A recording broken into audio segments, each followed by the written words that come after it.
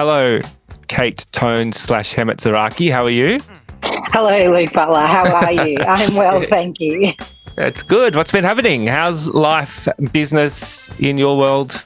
Life is good. I am reticent to say it does feel like that slow crawl to Christmas.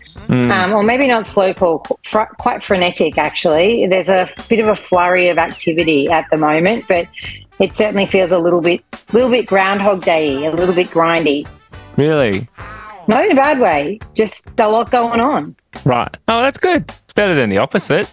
We're seeing the same thing. Like it's picked up again. Last couple of months have been really, really busy, particularly coming out of the end of the financial year. But it feels like people are not taking the foot off the gas at all leading into Christmas, which is good. We're talking about it internally today, actually. It also appears that there's a lot of talent all looking to move. It's not just on the employer side and people looking to appoint roles, but normally you get either one or both the talent market and the employer market slowing down and sort of, you know, we're in December almost. It can wait till next year, but it's certainly not the case. Where's most of your time being spent? Is it on immigration stuff like we're talking about, or the people stuff? I mean, always in my world, it's a bit of everything. Talent will continue to be front of mind for everyone. And I agree with your assessment that I certainly don't see businesses, not my clients at least, taking their foot off the gas at all. If anything, it does feel like people are really ramping up. And I also agree with you that talent are really savvy about what they're looking for and what they want. And I think perhaps, you know, I don't know if this is a post-COVID thing, but coming out of, you know, this like reawakening or opening or whatever it is, to really know how to go after what they want. So I agree that that's creating a bit of movement. But I think, yeah, for clients of mine at the moment, what's taking up time is talent always, a strong focus on training as clients of mine kind of boost up their workforces to their peak levels. Not training people would be one of the silliest things to do. And what is definitely taking up my time is some of this stuff that we are going to talk about today. And, you know, it's not just the immigration stuff, it's all things compliance. So, you know, it's spending a bit of time at the Fair Work Commission, defending unfair dismissals and general protections claim, responding to notice to produce from Fair Work Ombudsman officers, and working on all things immigration as well. Yeah, right. Yeah, I've been, like I said, we're talking about it internally this morning and trying to understand what it is that's maybe driving it, whether it is, you know, last summer coming into December, it was still a case of people just being absolutely frantic in their hiring internally and running their business and those kinds of things. And yeah, I don't know if it's a hangover of COVID and people have in different mental states now as a result of the experience of the last couple of years and just ploughing through because they're a bit battle hardened, or if it's economics that are driving it in terms of people looking to improve, you know, take on a bigger role that's paying more, whatever it might be. I don't know. Lots of things at play. I should mention Mike is still very much knee-deep in a large bit of work with government, which is why he's been missing from the last couple of podcasts. So you are officially our second guest podcast host, which is awesome. So thank you for agreeing to do it. Thank you, Mike, for letting me fill your shoes, your very big shoes. He has big shoes. He'll be back soon. But today's topic is one very close to your heart. So do you want to maybe give us a bit of insight as to the guests that are coming on today and a bit of maybe the reasoning behind why they're joining us? Yeah, absolutely. Well, firstly, thank you for having me as a co-host. Happy to be a co-pilot with you. Today, we were very lucky to talk to Lillian Ajuria and Ron Kessels from Ajuria Lawyers. I am very privileged, very lucky to have known and worked with Ajuria Lawyers since 2015. Incredible lawyers who only operate for businesses. They do a lot of work in the hospitality space and they are immigration specialists. So that's the only area of law that they practice in. And I've worked with lots of different types of lawyers throughout my career, lots of different specialists, mainly in that employment space, and they are absolutely exceptional at what they do, and really good people who understand the challenges of operating a business and who are deeply connected with getting great talent and bringing great talent, international talent, into Australia. So excited to talk to them because I think, one, they're specialists at what they do, but also two, this space is incredibly ever evolving, as has the fair work space been this year. And keeping up with, what's expected and what's required, I know is a challenge for a lot of my clients, and is one of those things that until someone can sort of lay it out for you of the things you should be thinking about and where your attention should be going, it can seem a little bit daunting or overwhelming. So Ajuria definitely have always held me in good stead to not get to that overwhelming or daunting space. Yeah, nice. I mean, if you operate a hospitality business, there's a very high likelihood that you have been involved with an immigration process at one point or another, or thought about it if you haven't actually pulled the trigger. So it'll be good to hear what they have to say. So thanks for arranging them. Let's jump into the chat. Ron and Lillian, welcome to the Back of House podcast. Thank you for joining us. And you would have known from the introduction already, but Kate Tones is joining us for her first Kate Hemetsaraki. Kate Hemetsaraki, sorry. I'm stuck in the past. I can't move past it. The name's too famous, to be honest. So we might just kick off. Ron or Lillian, you could choose who goes first, just to let us know a little bit about yourselves, I guess, on a personal and professional level, as how you ended up where you are today, and then a bit of oversight on the business as to, what you do on a daily basis and why you're here talking to us about this topic. Great. Well, thank you. Thank you for having us. I've been working in immigration for my whole career since pretty much I graduated from university, which is more than 20 years ago. And funnily enough, I actually started my first job working for Ron as a graduate lawyer. Which is a long time ago. So Ron and I have worked on and off together for many, many years over the years. So Ron took off and did something else, which he could talk to. But our practice is very much focused on corporate immigration law, meaning that we mainly act for employers and companies and help with their visa needs. We have a big entertainment visa section, so we do a lot in the film and entertainment industry. But we work across all different industries, so be it in insurance or technology, but a big part of the work of what we do is in hospitality, working with businesses across Australia, helping them with their visa needs and migration needs. And I guess when we talk about the business, I personally love what I do. We love what we do, and we're very, very happy with the firm that we have, and the lawyers that we employ, and how the business runs. And we work, very closely with our clients, looking at not just their visa needs, but sort of looking at compliance. And we'll talk about that today and what we're seeing with the government, but looking at the bigger picture for businesses when it comes to immigration law. Thanks. And look, thanks so much for having us. I'm Ron. I've been in immigration about 25 years as a lawyer. I started my professional career as a criminal lawyer, actually, and then did refugee law for a number of years, and then started working more with businesses, and now we're pretty much exclusively for companies and CEOs, etc. I for a while went to the United States, and I worked in New York for another firm, and where I was working on some pretty big sort of global engagements and knowledge for the firm, and then came back, and luckily Lillian invited me back into the firm, and we've been together for the last 5 years growing out Ajuria Lawyers. And while we were overseas, I was overseas and working with some of the bigger employers there, we realised that technology was of growing importance to a lot of clients, and that current systems kind of weren't really dealing with managing sort of visa populations. So we also have another business called Mobility Desk, which is a platform that we can talk a little bit about, but it sort of helps to manage visas and migration. And so that's our other sort of arm to this as well. Very happy to be here and happy to chat about current immigration issues. I think that's an awesome segue, perhaps just as a bit of a kick-off to this topic, if you could give us a bit of a summary of what is the current context around immigration and what should businesses be aware of that is currently going on in this immigration space?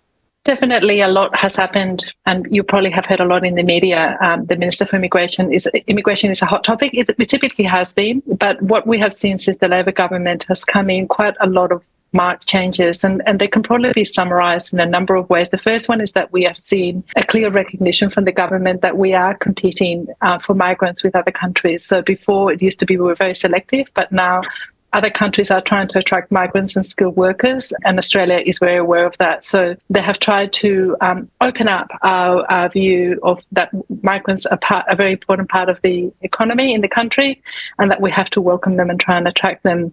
But that doesn't go with the Labor government. It does mean that there's much more union involvement. So the unions do have a say, and we can talk to that a little bit and how that affects the hospitality industry. But the other part of that is that the government has now introduced this new pathway to permanent residence, whereas before only certain people could get permanent residence on sponsored work visas. Now everybody from the 25th of November, the 25th of this month, will be able to access permanent residence, and they have changed the rules so that you only have to have done 2 years of employment in Australia instead of 3 with your sponsor.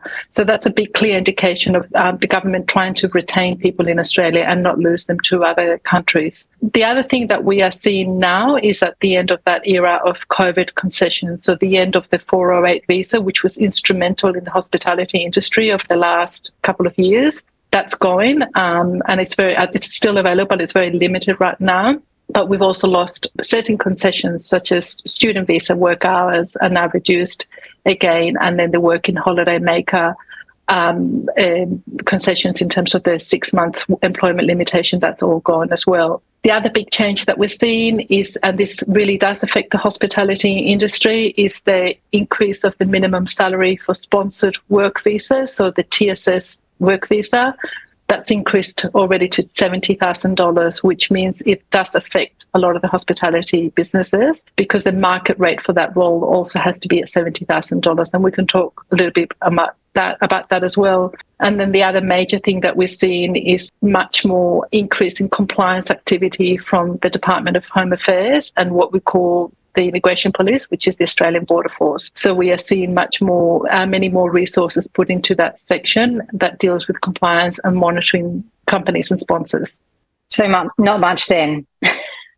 Yeah, there's so many different ways you could move on from there because it raises a lot of questions. But one thing that came to mind, and this may be completely anecdotal or you may have data on it, so I'm not sure, but when you say the government has realised we're competing with other countries for talent, who are we competing with? And I'm linked this back to like an international recruitment program that a lot of hospitality businesses have, implemented, some pretty vocally over the last 12 months. But who are we competing with in terms of the countries that are trying to take the talent that we could have access to? And do you also have any insight as to where the main number of people are coming to us from? Like, is there any sort of consistency in the country of origin? Because that may also help businesses target their recruitment to specific parts of the world as well.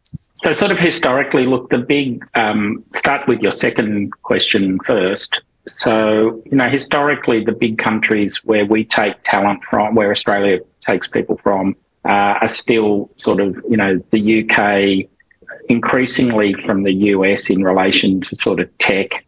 Quite a lot of people still coming from China in relation to student visas. So, the sort of areas that are over the last 5-10 years we've drawn people from are still those. But the department does publish statistics, and the thing that's always amazing is just like the range of countries where people are coming from. They come from everywhere, effectively. But those countries where for hospitality, it tends to be those countries with which we have working holiday maker agreements where people can sort of come in and work easily, and where we're targeting students. So that tends to be the big draw, unless you are specifically going out to recruit for example, for chefs, where we've seen sort of recruitment a lot from the Middle East, out of the big hotels, a lot of recruitment there, recruitment out of Mexico, some recruitment particularly in the hotel chains, traditionally out of Europe. So they're looking for a particular level of sort of, people from there with training in European, with European backgrounds. So that tends to be the main, places we draw from. As to who we're competing with, well, it depends very much on the sector. So, tech, we're competing with everywhere where there's tech. In the sciences, we're competing with everybody. In hospitality, whichever countries are sort of where their sort of hospitality industries are booming and they're looking for talent. A lot of people still end up in the US. A lot of people are still, going to Europe. So that tends to be the flow. But it's pretty much these days from anywhere to anywhere. I mean, I certainly see this in the work that I do, and I think you sort of alluded to it just then, where when we can get people on working holiday visas or student visas, particularly in hospitality, that's almost like a try before you buy as a pathway to TSS, temporary skills shortage visas, or 482s. Do you even now, this day, come across hospitality businesses who only have Australian, New Zealand citizens or who have no temporary workforce? Is that even a thing? I don't think so. I think, the businesses that we deal with sponsor people, otherwise we wouldn't be dealing with them, right? But anecdotally, I think most hospitality businesses would have an overseas temporary visa holder working for them, whether it's a student visa, a working holiday maker, or some sort of temporary visa. That's a given. I think it would be very rare to have all Australian employees.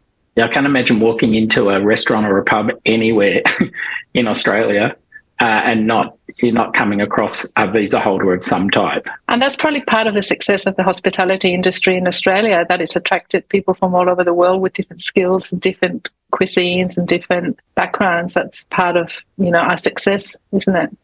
I think it is one of those things, though, perhaps if we ignore TSS for just a second and we talk about student visas and working holiday visas, I don't know if everyone is aware of Vivo checks and the whole record-keeping requirement around a workforce who has a visa. Perhaps you can shed some light on that for us. There's a sort of there's obviously it's all driven by a legal requirement, and then there's some sort of very practical things. But the legal requirement is that it's an offence for an employer to employ a visa holder either in a way that is in breach of their visa conditions. So if you have a student and they're working more hours than they're allowed, or you have a working holiday maker who works more than 6 months for you, or if you employ someone without a visa at all, which is pretty rare, right? So it tends to be a breach of a visa condition. It's actually a criminal offence for the employer. And so companies can be convicted. The directors of those companies can be convicted. And in addition to that, it can lead to pretty serious consequences in relation to your sponsorship. In the worst possible scenarios, it can end up with imprisonment. What the law says is that how it's a defence to that, because they realise it can happen, if you have made reasonable checks at reasonable times to make sure that all your employees have the right work rights and that they're sticking to them.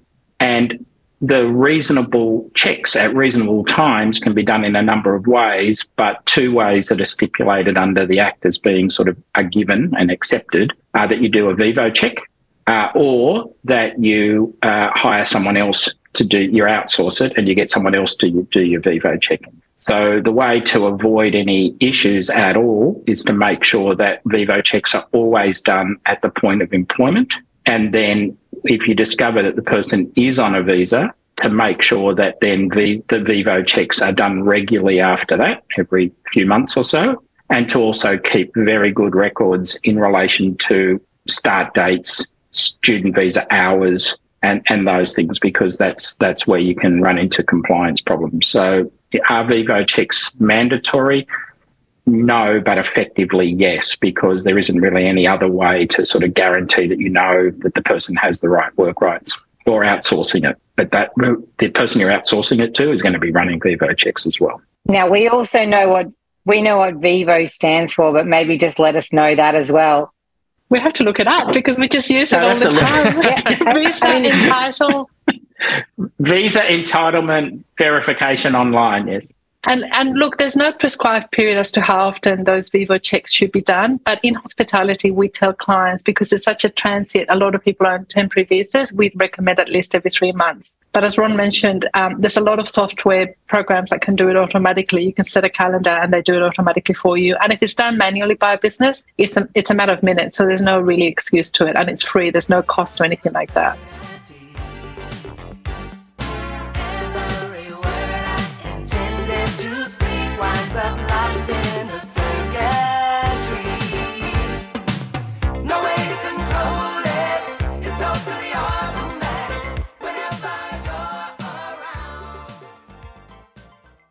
If we take it back a step, because it's not a process that I've personally ever been in. I've been through with businesses that have had it done before. But if someone's listening to this and they're like, sponsoring someone sounds great, I'm not set up to do it, how exhaustive is that process to actually become eligible to take on a sponsorship? And then I guess if looking at the hospitality landscape and the job types that are typically permitted or easier to get through than others, is sponsoring relevant to most hospitality business in relation to the approved job types that you would be able to sponsor? And then a third part to that two-part question, how are timelines, just looking at the current context around immigration, is it fast at the moment? We hear some businesses finding it really difficult to get sponsorships through, others finding it a lot easier. Where does the disparity come between someone who has a good time around it and someone who doesn't?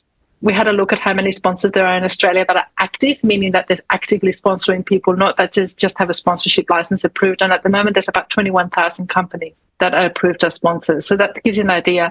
In hospitality, it's your chefs, cooks, restaurant managers, and then there's some variances with that depending on labour agreements. You could have trade waiters, you could have some other occupations, but they're the main ones that we see in the venues, right? And then there's obviously the back office, in the office, there's marketing and all of those other roles, but they're the main ones that you see in venues. In terms of how difficult or how hard it is, really the criteria to become an approved sponsor is not that onerous, and once it's approved for a 5-year period, and it's for an unlimited number of visas. So you do it as a one-off for 5 years. But where the work comes into it is in compliance and making sure that companies are maintaining the sponsorship obligations. And again, if things are done properly and records are kept and the HR department's well managed, or a small business is managing their records properly, it's not too onerous either, because the things such as make sure that you keep records, make sure that you're not, there are a lot of them tying with the fair work. So it's about the hours work and whether you are paying them for overtime or whether the award requirements are being met. So it's if you do it properly from day one, it's not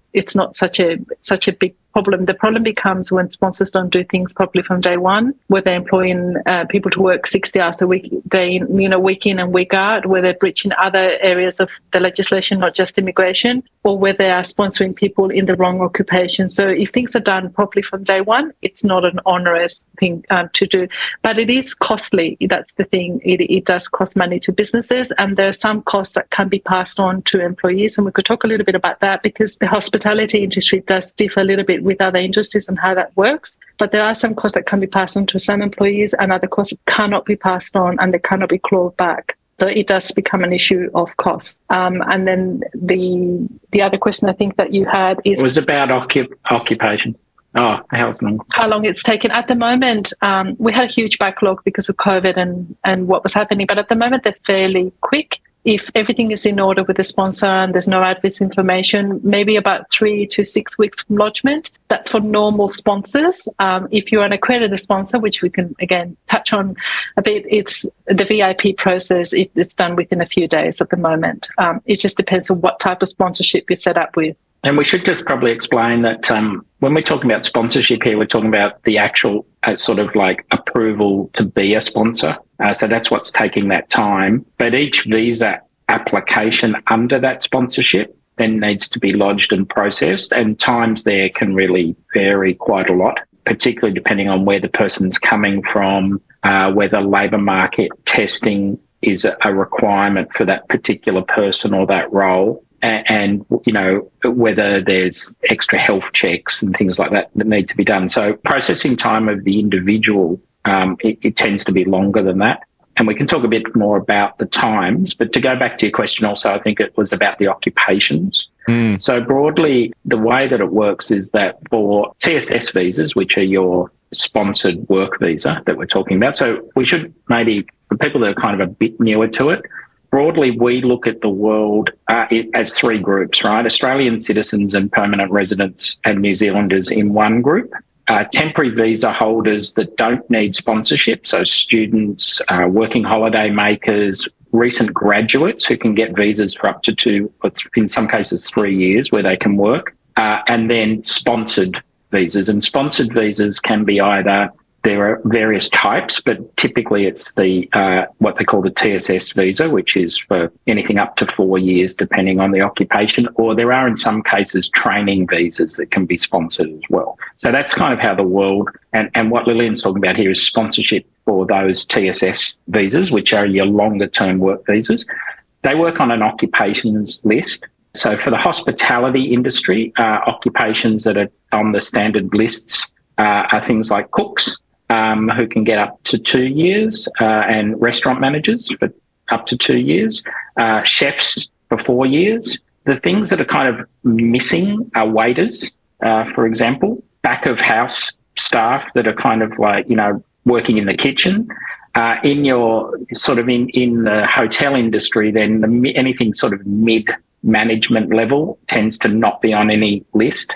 And for those people, there's an additional process if you want to be able to sponsor those, and that's going through one of the labour agreements that the industry has set up, either the premium dining agreement or an accommodation and hospitality agreement, where the industry has negotiated with the government special arrangements for employers in hospitality or accommodation to be able to sponsor those additional occupations. And that's another process, a separate process that you would need to go through. So, but cooks, restaurant managers, chefs, they can all come in under the standard program. What if you, and this happened with a client of ours recently, large national employer, but they fit in outside of the labour agreements that you've referenced. If you do want to sponsor someone that's not on the approved titles list, do you have any recourse at all? Is there a process that you can follow if there's no labour agreement that they can reference in that process? Yeah, there is a process for a company to be approved for its own labour agreement specific to it, but it's a long and arduous process, at least kind of you're looking at 9 to 18 months. There's about 500 applications in the queue, and it involves union consultation, not approval, but you need to get the unions involved, and that tends to turn off a lot of people unless it's a unionised sort of work site already. So there is a process. It's generally not one that any smaller employer is going to be interested in doing. A bigger employers potentially, but we don't know where the government's going with this at the moment. The indications are that they're sort of looking at a 3-tier structure for TSS visas, and one will be sort of a light touch, everyone over $98,000 a year. Your standard program, which for most hospitality occupations, 70 to 98K, and then some sort of process for occupations and salaries below 70K, where that's the market rate. And what we're thinking it's going to happen will be sort of, they'll focus on those industry agreements where they can involve the unions and others to sort of negotiate what the agreement will look like. But that's sort of in the pipeline, and it's being sort of hinted at, but it hasn't happened yet. Yes, it does. I mean, it probably holds negative outcomes for the employer and the employee, really, because, I mean, the instance that I'm thinking about, we had a very, very strong leader who was ready to take the next step in their career, but the fact that they couldn't be sponsored into that role meant that they couldn't do it. And then for the employer, they miss out on being able to employ that person into an impactful role in their organisation, because it's just not allowed unless you want to just give them a job title that is not relevant to the role that they're doing. And then that's not recommended, and lots of trouble down the road. No, I'm not suggesting for the record. Or pay them an exorbitant amount of money. Look, it is an issue, and we do come across situations where there's kind of like no pathway, and it depends. For example, if you're in a regional area, then there are additional pathways that kind of could open there. But yeah, you do come across, it's pretty rare that there's kind of like, a very high level position, paid well, that there's no avenue for, but it is possible because of the way the lists operate. If we go back to this sort of best optimizing our temporary workforce, I think it's worth talking about ways that we most effectively manage, particularly people on student visas or working holiday visas, appreciating that not all employers will have, multiple locations or multiple sites. But I think if we think about how to make the most of or get the best out of that talent for one employer, can you give us some tips and tricks, things that we might think about, but then also still remain compliant?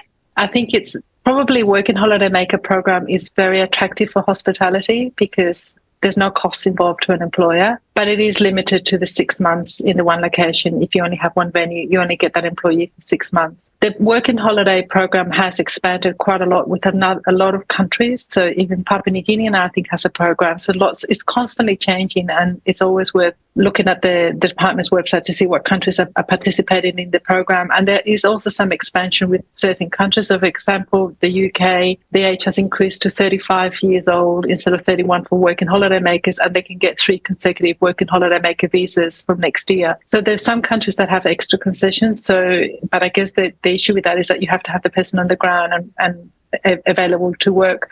But policing the 6 months is really, really important, because if the employer goes over 6 months, then it's going to be a big issue. With students, it's obviously keeping very, very close and careful records of the hours that they work in, and making sure that if the student says, hey, I can work full time next week because my college is on holidays, and the student visa allows full-time employment when their school or the university or the institution, whatever they're studying, is on holidays, you actually, as an employer, should be checking that actually is correct, and that the students not just telling you that so they can make a bit of extra money. So working, with student visas, they look at the fortnight, the 48 hours a fortnight. They look at it from a Monday. That's how it's calculated. So some sort of system or payroll, some sort of tracking system where employers can make sure that the person's not working overtime.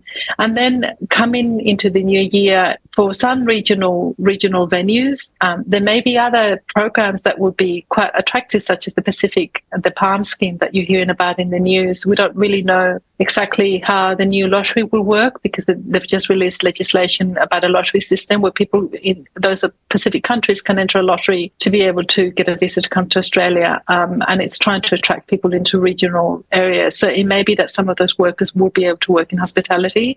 And for some of our bigger clients who are in regional areas, they're already starting to use some of those programs to leverage of whatever's available to get labour and to get people working in the venues. And then from those, you move on to the 403, which is that COVID visa that's going to be disappearing next year. But then you move on to the next level, which is when you start sponsoring people. And that's the TSS and the labour agreements we were talking about. Yeah, and I think it's very much sort of, strategically what you want to think about is sort of the groups, what you're trying to target, or the groups of employees that you're looking for. And so where it's a sort of a strategic position, or you think that it's a hire or an employee who you really want to hang on to, then it is a question of sort of mapping that out at the right point, because there will be probably a pathway through to, at least from a visa perspective, to sort of manage to hang on to that person or to keep that person within the business. But it often needs a little bit of strategy, even at the recruitment stage. So we've had clients in hospitality who are looking for sort of, to try and recruit very high-end chefs from overseas, particular talent. And so things like having a clear understanding of what do they want? Do they want to bring their families? Are they intending to stay long term? What's the pathway for them? And having those discussions around that, or where you've got a lot of employees that are on student visas, or they're on, working holiday maker visas, that you already have identified them as a potential longer term hire. It's like, well, what are we going to do here? Will we put them on a training visa first for a while? Is there something that we can move them to? When they finish their studies, will they go on to one of these 2-year work visas that we can sort of hang on to them for a while without sponsorship? And then knowing at the end of the day, you're probably not going to get away without sponsoring someone at some point. So I think back to the earlier conversation, and Kate, do you know anyone who's all Australian? It's more, no, not that. But there are businesses that we know who have tried to avoid sponsoring for TSS visas because of the cost and whatever, and they're tending to now suffer because they have then no way to hang on to the people they really want to hang on to longer term. So it's those strategic decisions that need to be made. The rest is kind of the great bulk of, your waiters and all the rest of it, even your cooks and chefs, they're all going to keep coming and transiting through, right, as working holiday makers. But it's how do you either attract use the migration program to attract good talent, like very sort of specifically go after it, or how do you hang on to those people that you really want to hang on to? Lawyers after my own heart, encouraging us to have conversations with our people and to strategically plan for their careers. I love it. It's really critical to get everyone on the same page at the beginning, particularly a very high-end hire that you're going to spend a lot of money on. Because, if they come into it with misaligned understandings of what they're going to get or how quickly they're going to get, particularly around permanent residents, which leads to a second conversation, I think, about what sort of policies, like when do you offer permanent residency, when don't you? But definitely having that clearly mapped out and then being able to have those conversations at the beginning. We're often called in for those conversations to just give assurance to someone who's thinking about coming over about what the pathway is going to look like.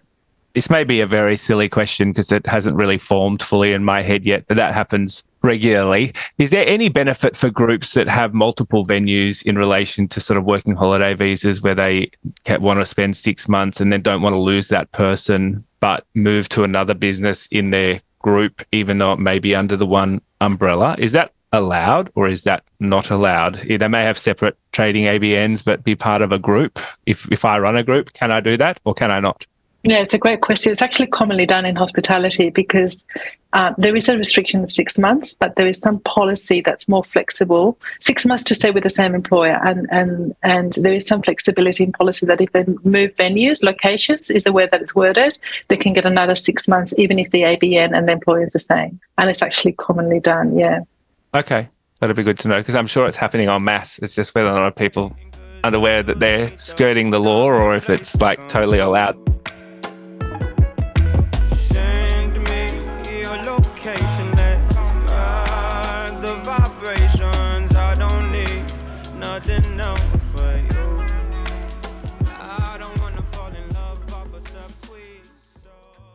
On the compliance side of things, which you referenced earlier, you mentioned that there's sort of a heightened focus on it.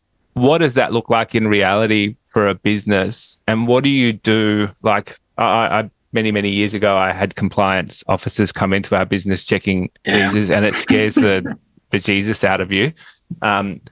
What advice would you give to an operator? Because you often might find that you've got like a 23-year-old duty manager who's there when they come in, and you it, like I said, it's very confronting and it's quite scary. Are they best to be trained to just hand over all the information or not say a word? Like, we've actually got someone who's about to have a visit in 1 hour. So this is very timely, right? Because we've just finished conversations with that client. So we can talk through like what really happens, right? Like it's happened many times, but it's very topical because it's happening today. So in that case, they get an email saying, "Hi, we want to come out from Australian Border Force," which is the immigration police, who wear the hats of looking after immigration compliance, but also can look at fair work compliance and vice versa. So fair work officers can come in and also ask visa questions. So they kind of wear dual hats. And can I say, when they wear hats, they're very intimidating because they're uniform officers with a badge and a baseball hat. So they're very, very intimidating. The only thing they don't have is guns, which, it's not... So it can be intimidating, but here they say, "Oh, hi, we're just coming out for a friendly educational visit." And then the next sentence says, "Oh, and by the way, we had a complaint, from someone that we're investigating." So it's like, well, that's not really going to be a friendly visit when it comes out, right? It's not a friendly educational visit. It's an investigation about what this complaint is. And so in that case, they've given notice, but they don't always have to. They could just turn up on the doorstep. They tend to do that where they've had very serious allegations and they have real concerns. It tends to be like a raid almost. Typically, they'll send something saying, "Hey, we're coming for a visit." They can also just do written audits. "Hi, we're doing an audit on you. We want all this information." In this case, they'll come out, they'll do a visit, they'll want to speak to someone in HR, they'll ask about hours, payroll, salary. They may want to speak to some of the TSS visa holders, and they can pull them aside and they'll say, "Hey, what are you doing? What occupation you're in? What's your duties? How are you being treated?"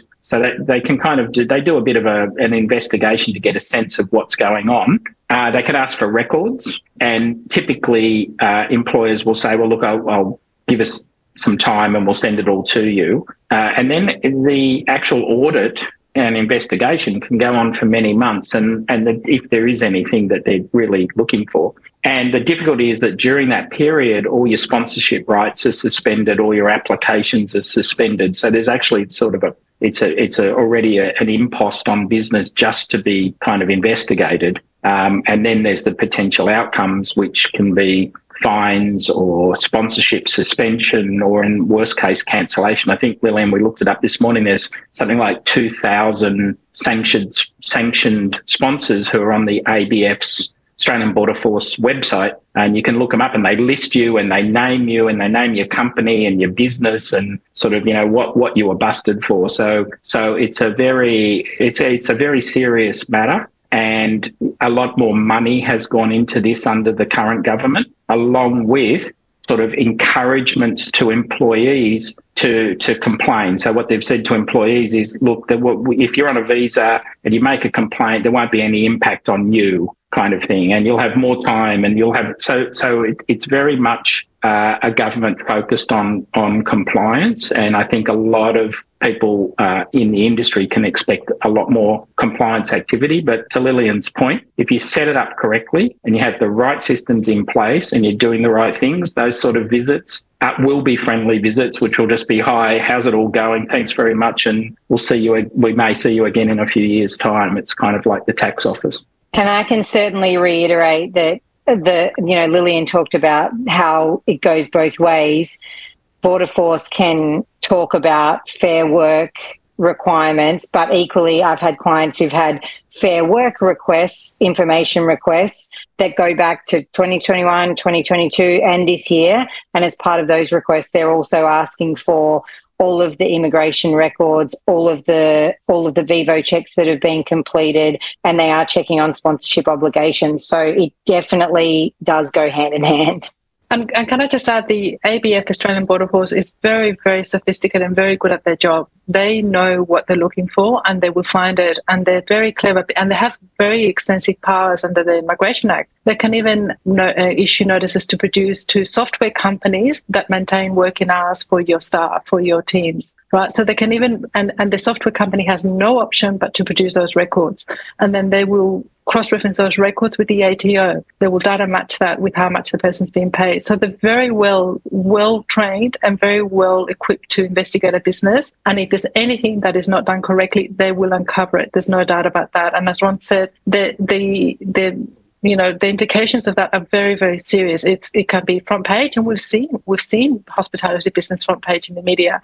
It gets published. The name of the company, as Ron mentioned, gets published in the sanction pages. But it's worse than that. It's the fines. It's the inability to sponsor. So you imagine a big employer who, for the next 6 months or 2 years or 3 years, cannot sponsor anybody, or who has 20 applications for permanent residence pending. And all of a sudden, those 20 applications get put on hold and they don't go anywhere, and those staff would end up leaving. So the repercussions of getting it wrong are very, very serious if a business goes down that avenue. And it's long term, because once you're on their list, it's reoccurring. You don't. I think the heart rate of every sponsor that's listening to this just went up. Mine did, and I don't even sponsor anyone. But just so we can maybe bring the heart rates down, what constitutes as a serious allegation? Like, is a mild clerical oversight as it may be perceived? So how serious does it have to be to, receive the kind of letter your client got? In hospitality, one of the biggest issues is working hours. Time and time again, whenever we go to an audit, they look at their records of hours. That's one of the things that often comes out, working in the wrong occupation. So, for example, somebody sponsored as a cook and they're front of house, they're on the floor working as the manager. They're the sort of things that come up that can be quite serious. But the ones where we're talking about jail and serious sanctions is people who are employers who are exploiting workers. That's what they really are trying. So there's a difference between exploitation of workers to businesses making mistakes that are innocent mistakes that can be rectified, or to those that are taking advantage and doing everything wrong. Well, things that are industry practice or have been traditionally, which were maybe misunderstood about how it kind of impacts on awards, for example, and the crossover. So typically things like, oh, well, to sponsor someone, you just need to show that they're going to earn $70,000, right? So $70,000 becomes the salary. Well, back in the day, that rate was much lower. So it was $53,000.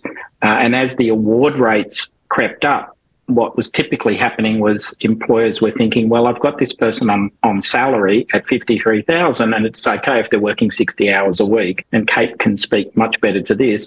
But then that's sort of misaligned them with once you apply the award for that person, particularly if you've sponsored them as a chef, and you know the rates start as the award rate started going up, then for those sort of hours, even though you're complying with your immigration requirements because you're paying them what you promised in the nomination, which is, you know, $70,000. But if they're working 60 or 65 hours a week and they really should be getting $74,000, that's where they're really focused on that difference. And I think the increase to 70, Kate, you'd probably be much better placed, but I feel that kind of misalignment between the minimum salary for sponsoring someone and the award is kind of not going to be such a huge problem going forward, I think. I had one more question on that line.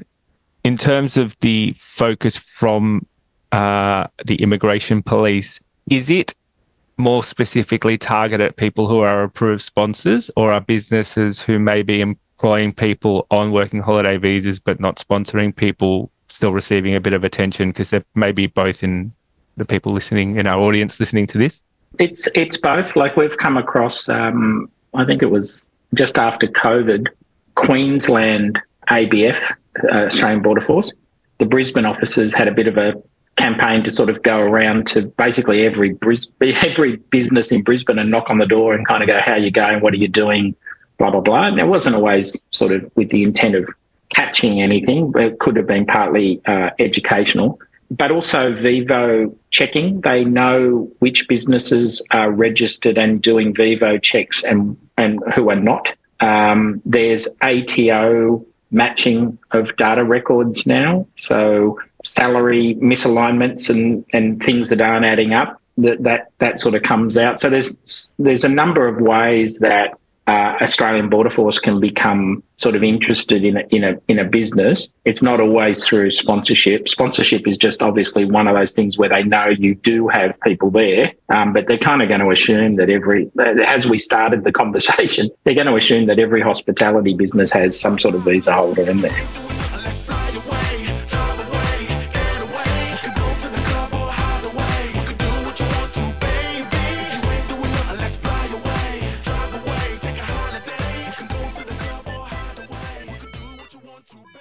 I think now that we've rightfully scared the pants off everyone and got them nervous about compliance and how onerous and expensive this process is, it is worth talking about.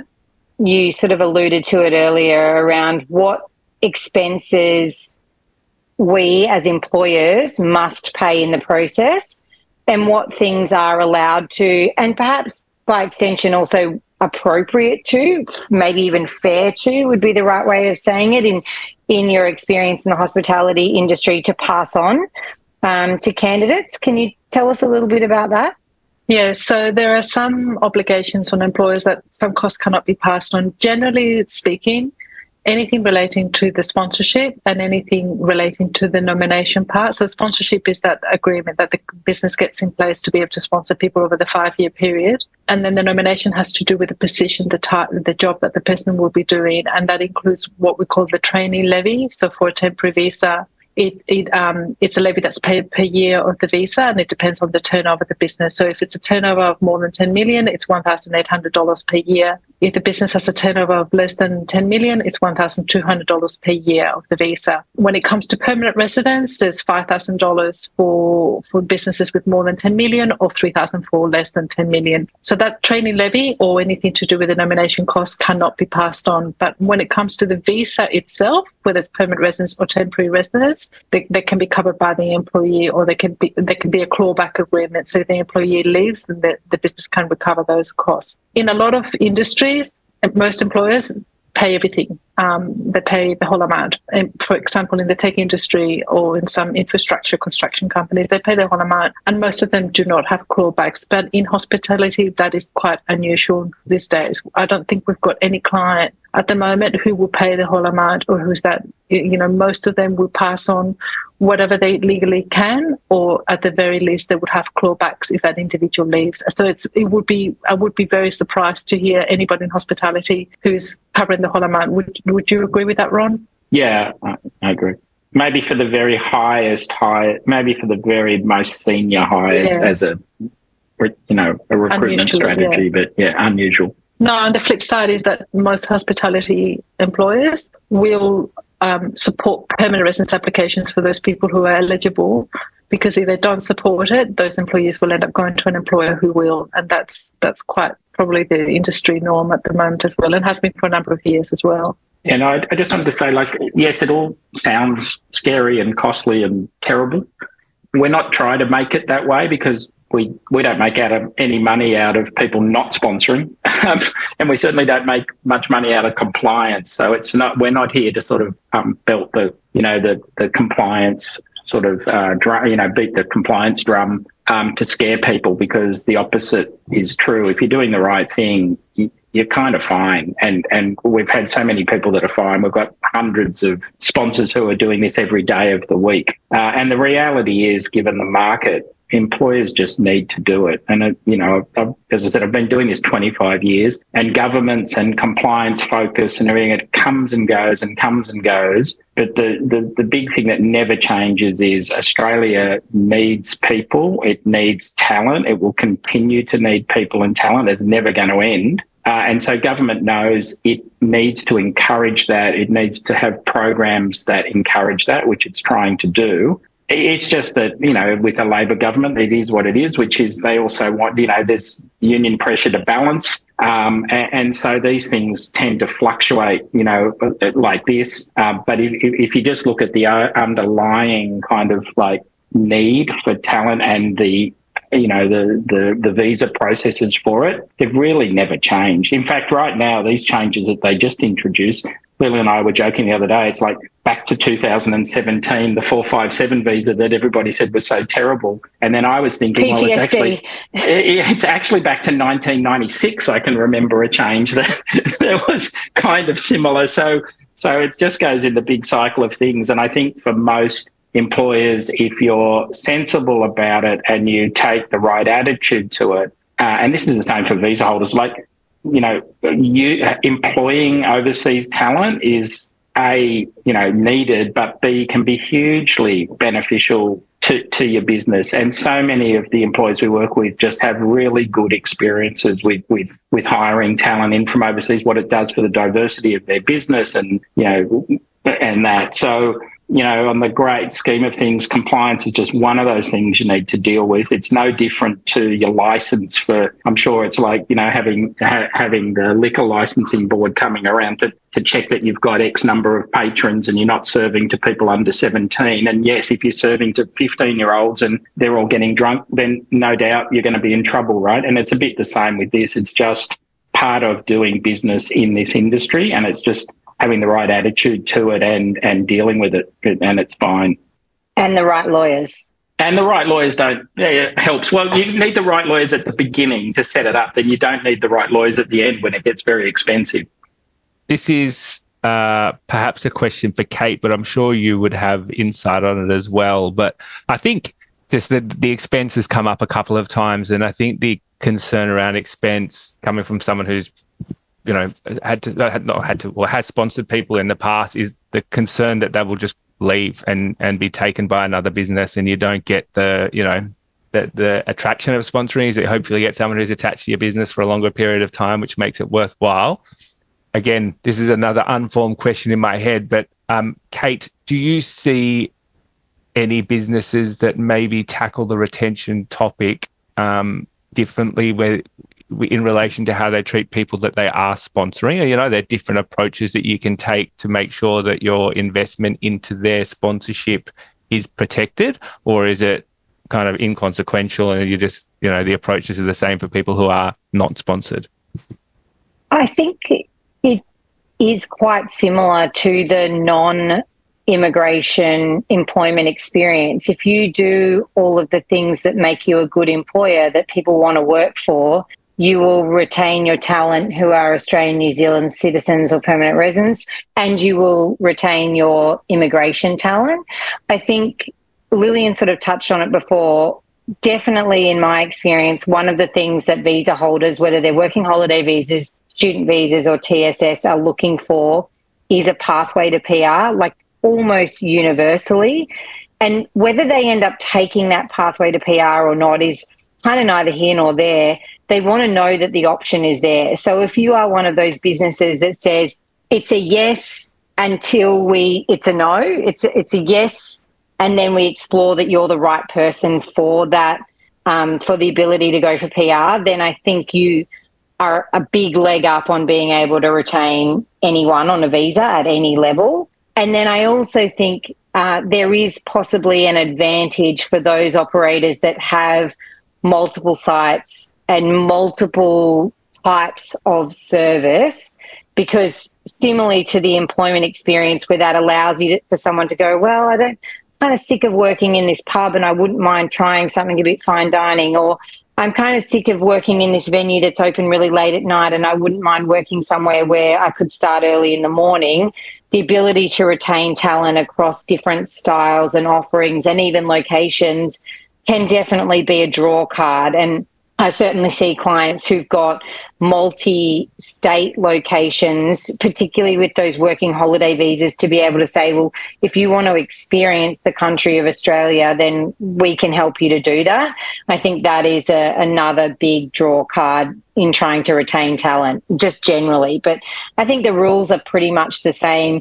I agree with Lillian and Ron that most operators in hospitality are passing on costs or definitely clawing back and making people agree to that. So if you're doing that, I don't think you're any different to the employer down the road that they're going to walk to if it doesn't work out with you. I'm going to ask one more question that I'm going to edit out if the answer is as obvious as I think it is. Similar to the working holiday visa, is there any opportunity for a business that may have a master sponsorship entitlement but owns 20 different venues to transfer a visa and start a new one between their venues, not a working holiday, but like a TSS? Like a sponsored worker. Yeah, so the rule is that if you sponsor, one of the businesses or more will hold the sponsorship, one of the companies, and then it depends a bit on your structure, right? So if each venue is owned by a different company, as long as those companies are related entities, so, they've got common directors or their shares in each other, you can move people around amongst those venues. It only becomes an issue if you're running a structure which is such that you're trying to keep everything unrelated to each other, and then you may need separate sponsorships for each sort of place. But as a general rule, that's very rare, right? So as a general rule, you can move people around without having to incur costs, usually within the same group. Yeah. So even if the businesses within a group are and not the same, so you could have a restaurant. That restaurant also has a florist or hairdressing salon right within the business portfolio. You could use this sponsorship of the restaurant to sponsor a hairdresser in the hairdressing salon, as long as the entities are legally associated under the Corporations Act. And it's commonly done. So there's some costs. So we talked a lot about how much money it costs and how much costs incur. If you do it properly, you can also save costs by using the one sponsorship license instead of having different licenses across different venues or different entities. I think that's probably like a really good outcome, and maybe something that we can pull together some information on post podcast, just in terms of creating that pathway, because it may be something that's not necessarily top of mind for a lot of businesses to get someone from their initial sponsorship period through to permanent residency, because it sounds like it's well thought out and understood by you, but maybe not necessarily everyone else, and that will improve the retention side of things and then mitigate the concerns around costs which people experience. So nice. The only other thing I thought was if there's any insight on future trends as to where you see things are going to go in terms of immigration, but you have referenced it a couple of times. But in 25 years, we'll have another conversation, and it's probably going to be exactly the same. just the names of the visas will have changed, but basically, the fundamentals are what they are, which is there's not enough people and we need them, so that government will create a place for it, right?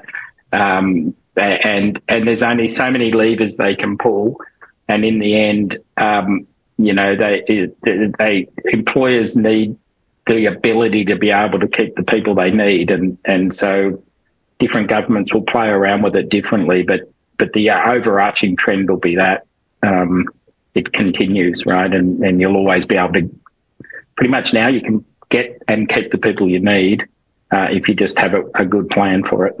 Do you see this, maybe unrelated, but do you see any commensurate level of government kind of investment or time spent on actually trying to get more domestic workers into the hospitality industry, or is that not necessarily in your purview? Great question, Luke. Do we have another hour for another podcast? Where does your training levy go? Is the question to that? That's the question I would be asking. Where is my $5,000 per PR, my $3,200 per TSS? Where is that going to?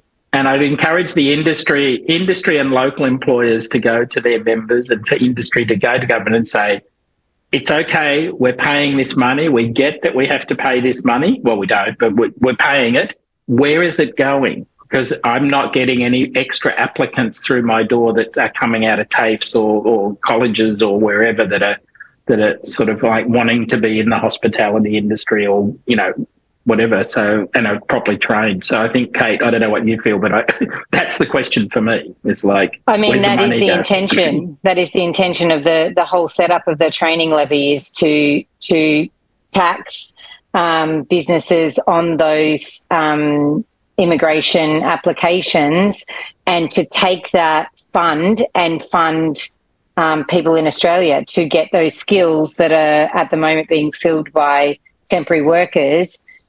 One of the things that I was fairly highly critical about at the introduction of the training levy was the lag in, if we start investing in apprentice cooks, apprentice chefs, apprentice, Cert 3 or diploma in hospitality operations today, the payoff will still be some years down the track. And I mean, certainly I can speak for my clients that we're not seeing that payoff yet, and we are still years down the track. Yeah, the levy was introduced in 2017. We have not yet met one employer who has benefited directly or indirectly from that levy. How would they directly benefit? Is there a program that's been set up on the back of the levy that they would see someone coming from, or is it just not seeing any tangible outcomes as a result of the levy being implemented? Before the levy, employers who wanted to sponsor people had to show that they spend at least 1% of their payroll in training. So they would show that by showing receipts of what training programs they had, or paying for TAFE, or paying for whatever, So it was about what the employer had spent. Now the employer pays for it, but has no benefit at all. So it's not like there has no control. They don't get they don't get any funding or anything to train their own staff. So it's money that they pay and that they do not see again, and that the employees have no benefit from it. So the employees are not receiving anything in return. And it will be interesting to see how many millions have gone to Treasury on that levy, because nobody really knows where it's going. All right. So good question, and you just opened a can of worms. We'll save it for a part 2. Yeah, part 2.